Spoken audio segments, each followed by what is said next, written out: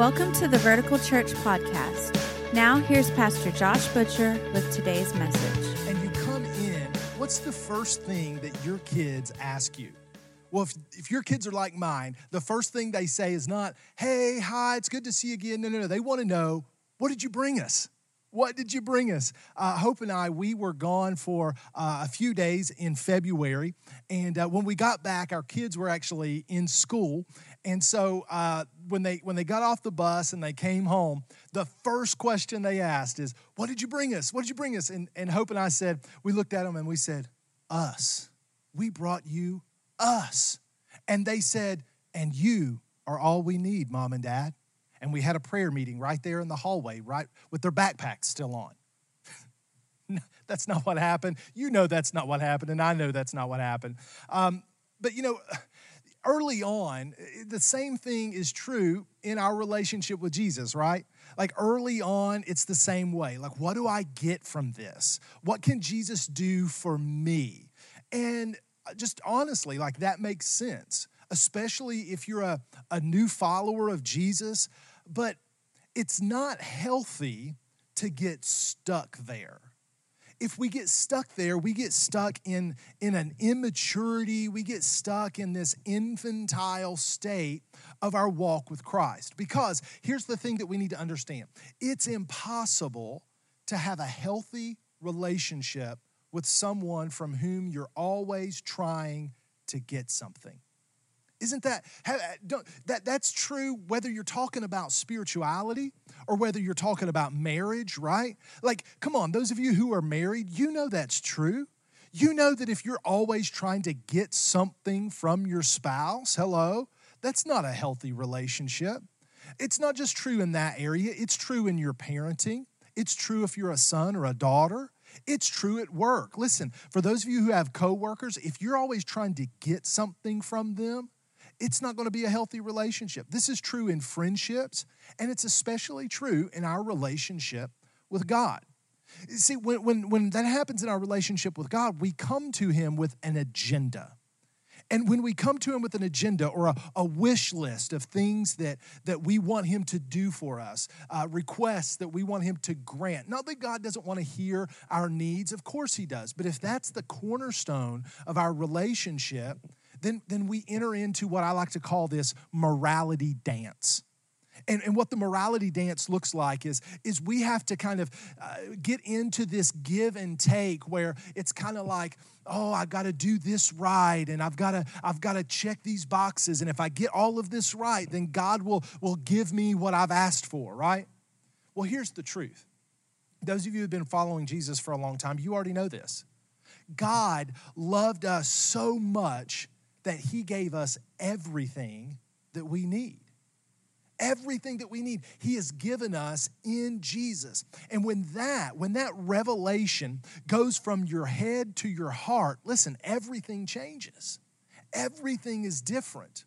When the truth that everything that you need has been given to you in Jesus, then you'll discover that you're okay even when things aren't okay. When that revelation, when you grab hold of that, you discover that you can find purpose in the seemingly randomness of life.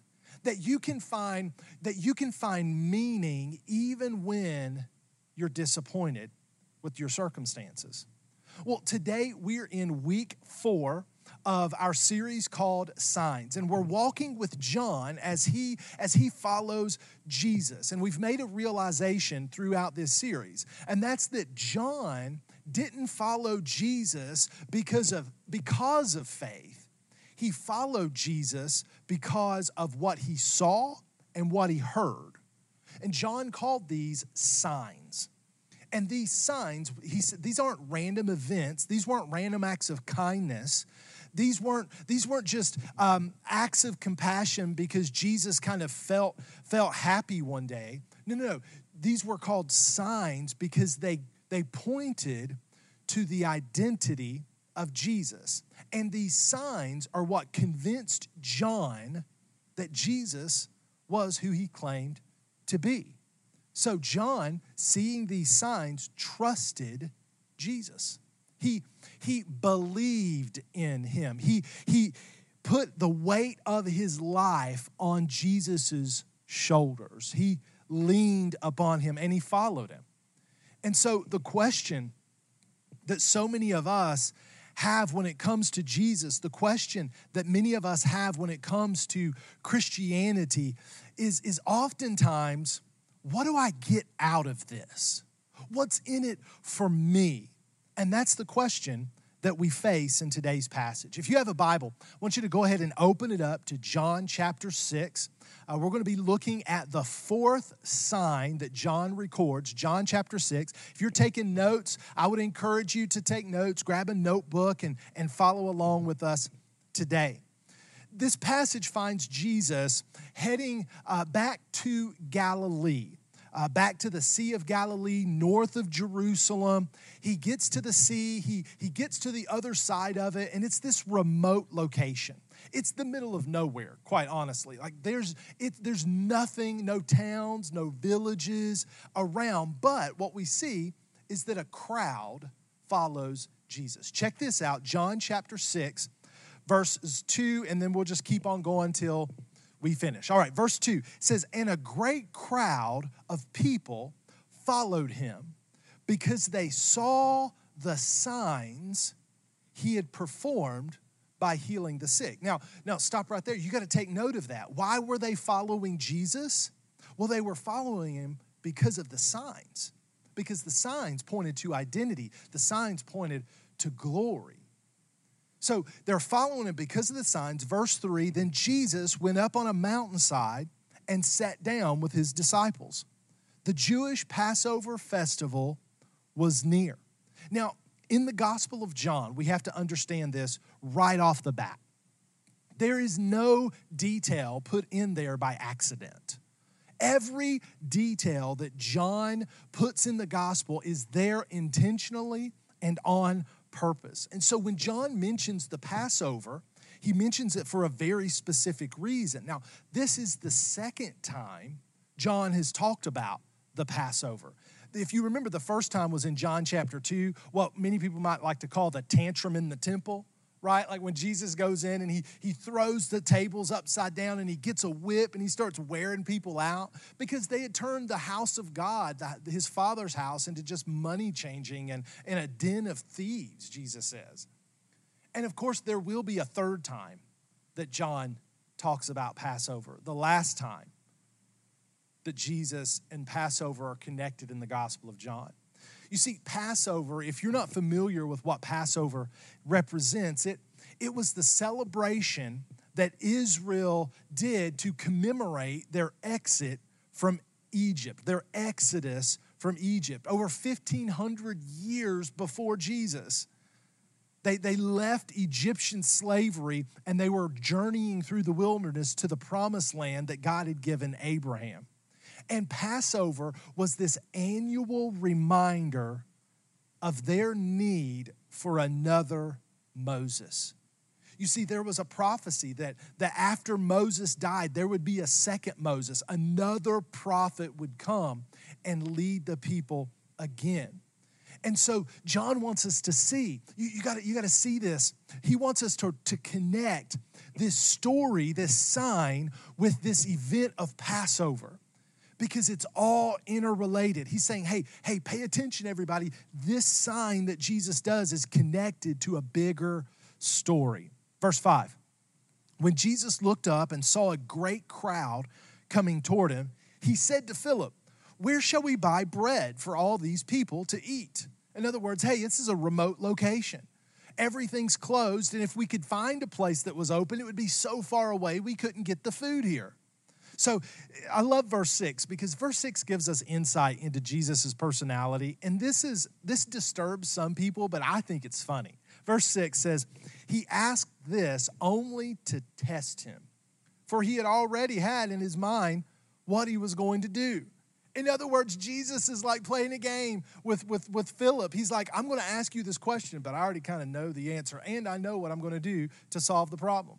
I love that. That just makes me laugh. Verse 7, Philip answered him, it would take more than a half year's wages to buy enough bread for each one to have a bite. In other words, Philip says, nowhere. Nowhere, Jesus. There is nowhere to buy enough bread for this many people. And so another of his disciples, verse 8, Andrew, Simon Peter's brother, he spoke up and he said, hey, Jesus, here's a boy with 5 small barley loaves and 2 small fish. But how far will they go among so many? So Philip doesn't know the answer to Jesus' question, and Andrew doesn't know either, but he does bring this boy and his sack lunch to Jesus' attention. Now, let me make a point that's not necessarily the point of today's message. So often, we have no idea what to do in any given situation, right? Like we find ourselves a lot of times clueless. We don't know what to do. But Andrew shows us something here, that the starting point is always to bring whatever we have access to the attention of Jesus. And you never know, here's what Andrew shows us, you never know what he's going to do with what you bring him. Though those of us who have been following Jesus for a while, we can expect that he's going to do something creative and something brand new that we hadn't even thought of. So listen, come on, that applies right now to the situation we're in, right? Like I'm a pastor. I don't always know what to do in this COVID-19 pandemic experience that we're all living in, this kind of dystopian, end of the world kind of thing that we all feel in. Now, I'm not saying it's the end of the world. Please understand. That's not what I'm getting at. But, it kind of feels apocalyptic. I was in Food Line the other day, and they came over the thing making the announcement about social distancing, and I felt like I was watching some sci-fi movie. And we may not know what to do, but here's what we can do. We can bring whatever we have access to the attention of Jesus. And we may not know what to do, but he knows exactly what to do. So I just want to, let me give that, that's just an extra word for today. You may not know what to do this morning. Just bring whatever you have access to the attention of Jesus. So verse 10, Jesus tells them, he says, well, have the people sit down. Now, there's plenty of grass in that place, and they sat down. And John makes a note. He says, by the way, there are about 5,000 men there. Now, that's interesting. Why does John only count the men? Now, some scholars will estimate there were upwards of 20,000 people listening to Jesus teach at this point. So why mention just the men? Well, let me give you some foreshadowing. Here in a bit, John's going to tell us how the crowd responds to Jesus. And it's as if right here, John is setting us up for the crowd's response, because 5,000 men looks a lot like a Roman legion. A division of the Roman military called the Roman legion consisted of 5,000 men. So verse 11 keeps on going. Make a note of that. We're going to come back to that here in just a second. Verse 11 says, Jesus then took the loaves, he gave thanks, and you can imagine the disciples are like right there on the front row, and they're like, what is he doing? Like, I don't see any carts. It's like he's praying. He's like giving thanks for this food. Like, what is going on? It says he gave thanks and he distributed to those who were seated as much as they wanted. He did the same with the fish. Then look at verse 12. When they had all had enough to eat, he said to the disciples, gather the pieces that are left over. Let nothing be wasted. So they gathered them and filled 12 baskets with pieces of the 5 barley loaves and the left over by those who had eaten. What's going on here? Well, you got to remember, what did John connect us to earlier? The Passover. Well, see, while the Israelites were wandering in the wilderness under Moses, God caused manna to fall from heaven, but he only provided what they needed for that day and no more. No more than they needed, but no less than they needed. And so what John is kind of opening our eyes is that Jesus provides more than enough. Jesus doesn't just provide like what we experienced through Moses, just enough for today. Jesus provides more than enough, which begs the question, who is this guy? That's what John wants us to ask as we read through, who is this man? Verse 14, after the people saw the sign Jesus performed, they began to say, look, for a moment, they get it. Surely this is the prophet who is to come into the world. For a moment, it moves from their head to their heart. For a moment, their spirits open up to receive this revelation that this sign was pointing to the identity of who Jesus is. And for just a moment, they caught it. But Jesus knew that their momentary catching was going to be gone in just a second. And anyway, the timing wasn't right for people to latch hold of this revelation. So verse 15, Jesus, knowing that they intended to come and make him king by force. Did you see that? Now do you start seeing why John mentioned only, hey, there were 5,000 men there? You see, what John is getting us to understand is that the crowd's response was that, hey, if Jesus is the great prophet, if Jesus is the second Moses that was promised long ago, then he's the one to lead us right now.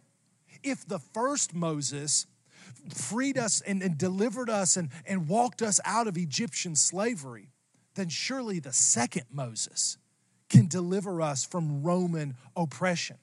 So you can kind of see their wheels start turning in the heads of those in the crowd. Hey, we've got 5,000 men right here. If we start marching today, we'll round the Sea of Galilee and listen, 5,000 men, that's going to get some attention. Soon 5,000 is going to become 10,000, and 10,000 is going to become 25,000, and then we're going to march through the gates of Jerusalem on Passover, baby, with 5 legions in the military, in the army. So what does Jesus do? Jesus picks up on their thought process. He picks up on what they're thinking. And look what it says. It says, he withdrew again to a mountain by himself. Jesus knows that, you know what? He is eventually going to go through the gates of Jerusalem, but not to be crowned, but to be crucified. So he grabs the 12 disciples and he sends them across the lake because Jesus is probably afraid that they would even get caught up in the moment, declaring Jesus to be king and ushering in, trying to usher in this military movement. And Jesus doesn't want any part of that. So he sends them across the lake and he goes off by himself. Eventually, the next passage is great. Eventually, he walks across the water right in the early morning, and the disciples are still rowing, trying to get to the other side, and they think it's just this crazy moment. But they get to the other side of the Sea of Galilee, and it's the next morning, and the crowd wakes up on the other side, on that first side of the sea, and they realize Jesus isn't there. So they start heading across to where they think Jesus has gone. But little did they know that Jesus was about to thin out the crowd because he was about to call them out. And I think maybe he might be about to call some of us out this morning.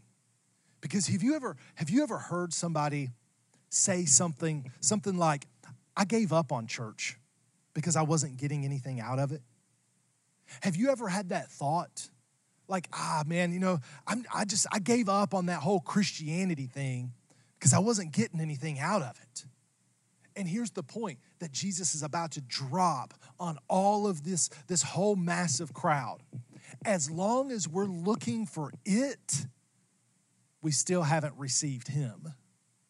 As long as we're still looking for it, whatever it is, whatever it we want him to do for us, as long as we're still looking for it, we haven't received him. So come on, drop down with me. Verse 25, when they found him, the crowd on the other side of the lake, they asked him, they said, Rabbi, when did you get here? as if they really cared. We're going to discover in just a few lines they didn't care. They weren't interested in him and his presence. They were interested in something else. They wanted to know what they could get from him again. And Jesus kind of shakes off their phony question, and he jumps right at him. He says, verse 26, very truly, I tell you, you aren't looking for me. You're looking for me not because you saw the signs I performed. You're not looking for me because you got the signs which pointed you to my identity, which revealed the glory of God. That's not why you're looking for me. You're looking because you ate the loaves and had your fill. He's saying, hey, you thought the sign was the point. You missed the point. The sign was there to lead your heads and your hearts to the true gift that God wants to give his people. But you thought it was just about getting your belly full. And you missed the sign. Verse 27, he says, do not work for, do not live for, do not give your life to. Don't think only about food that spoils, but for food that endures to eternal life, which the Son of Man will give you. He says, for on him, on the Son of Man, on me, Jesus says, God the Father has placed his seal of approval. Jesus says, do you not realize what I'm offering you? Don't you see? Don't you recognize who I am? God the Father has authorized me to work on his behalf, but all you can think about is lunch. All you can think about is what I can do for you. And as long as you're looking for it, you're not ready to receive him. So they asked, verse 28, what must we do to do the work God requires? Jesus answered, the work of God is this. Look, this is it. To believe in the one he has sent. This is John's way of saying it's not to believe that. It's not to ascribe to some doctrinal statement. It's just to believe in, to trust in, to put the weight of your life upon the one he has sent. So they asked him, well, what sign? What sign then will you give so that we may see it and believe you? What will you do? What sign can you do to prove that what you're saying is true? It's like they haven't even been paying attention. Jesus just did a sign. It was sign number 4. You missed the other 3. And now you missed number 4, don't you? I've already been doing signs. That's what I feel like what I would have said. I would have smacked, you just see. And then look, it's like this just popped in.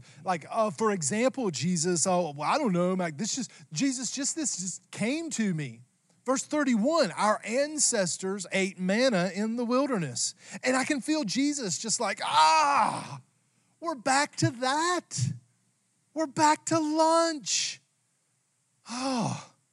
And the story goes, and I would encourage you, just continue to read the John chapter 6, because the story goes on, and Jesus tries to teach to them, but so many of them don't get it. And in fact, we see this line, I think it's John 6, verse 66, that a lot of them turned and left and didn't follow Jesus anymore.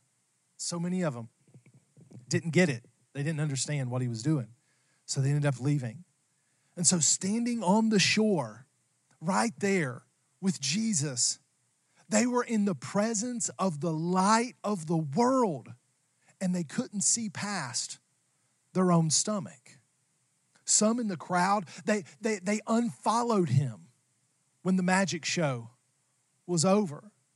And so here's the question for you, and the question for me, and the question for everybody joining church this morning is, are we just in this thing for the food? Is Jesus like our food truck that just drives around? Food truck Jesus, is that what he is for you? Are we just in this thing for what we can get out of him? For what we can get out of it? If so, here's the deal, brother and sister. I love you, but I've got to tell you, if that's true about you, then you have not come to terms with the who we are dealing with here. We haven't come to terms with who we've been invited to follow. Because this is not a small thing that we've been invited to join in, to participate in. Jesus' first followers shaped the world. They changed the world. Listen, I'm convinced that if every Christian in the U.S. today would just love like Jesus loved for 1 week, even in the midst of social distancing, if we did it for 1 week, the difference would be seen from East Coast to West Coast. If we forgave like Jesus has forgiven us, if we gave like he has given, if we were others focused like he was others focused, then we would see the world change. Because here's the truth. If you're taking notes, write this down. What matters is not just what Jesus can do for you. What matters is who is Jesus? Who is Jesus? And it's only when we are confronted by that truth and that in a new way can we understand what he can really do for us. It's only when we are confronted by that reality of who Jesus is that we can finally accept what he really wants to do for us. You see, some on the shore that day, they saw a magician and they lost interest when the magic show ended. Others, though, they recognized him as God. And they didn't ask for anything. They just followed. Listen, I hope you're not in this thing for lunch. I hope you're not in this for what you can get out of it, because if you are, you'll miss the adventure. You'll miss the joy.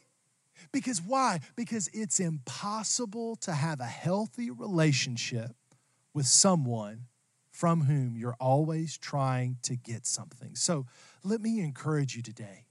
Stop negotiating. Just say yes. Stop trying to do the dance back and forth with God and just say yes. Realize that God has already given you everything you need in Jesus. And when he is enough, when it moves from your head to your heart, your new life begins. But until he is enough, listen, your spirituality is reduced to a food truck that never has the right things on the menu. You're reduced to food truck Jesus, and you're never satisfied because you're always trying to find it because you haven't received him. So come on, let's not be consumers. Let's not be consumers today. Let's be followers.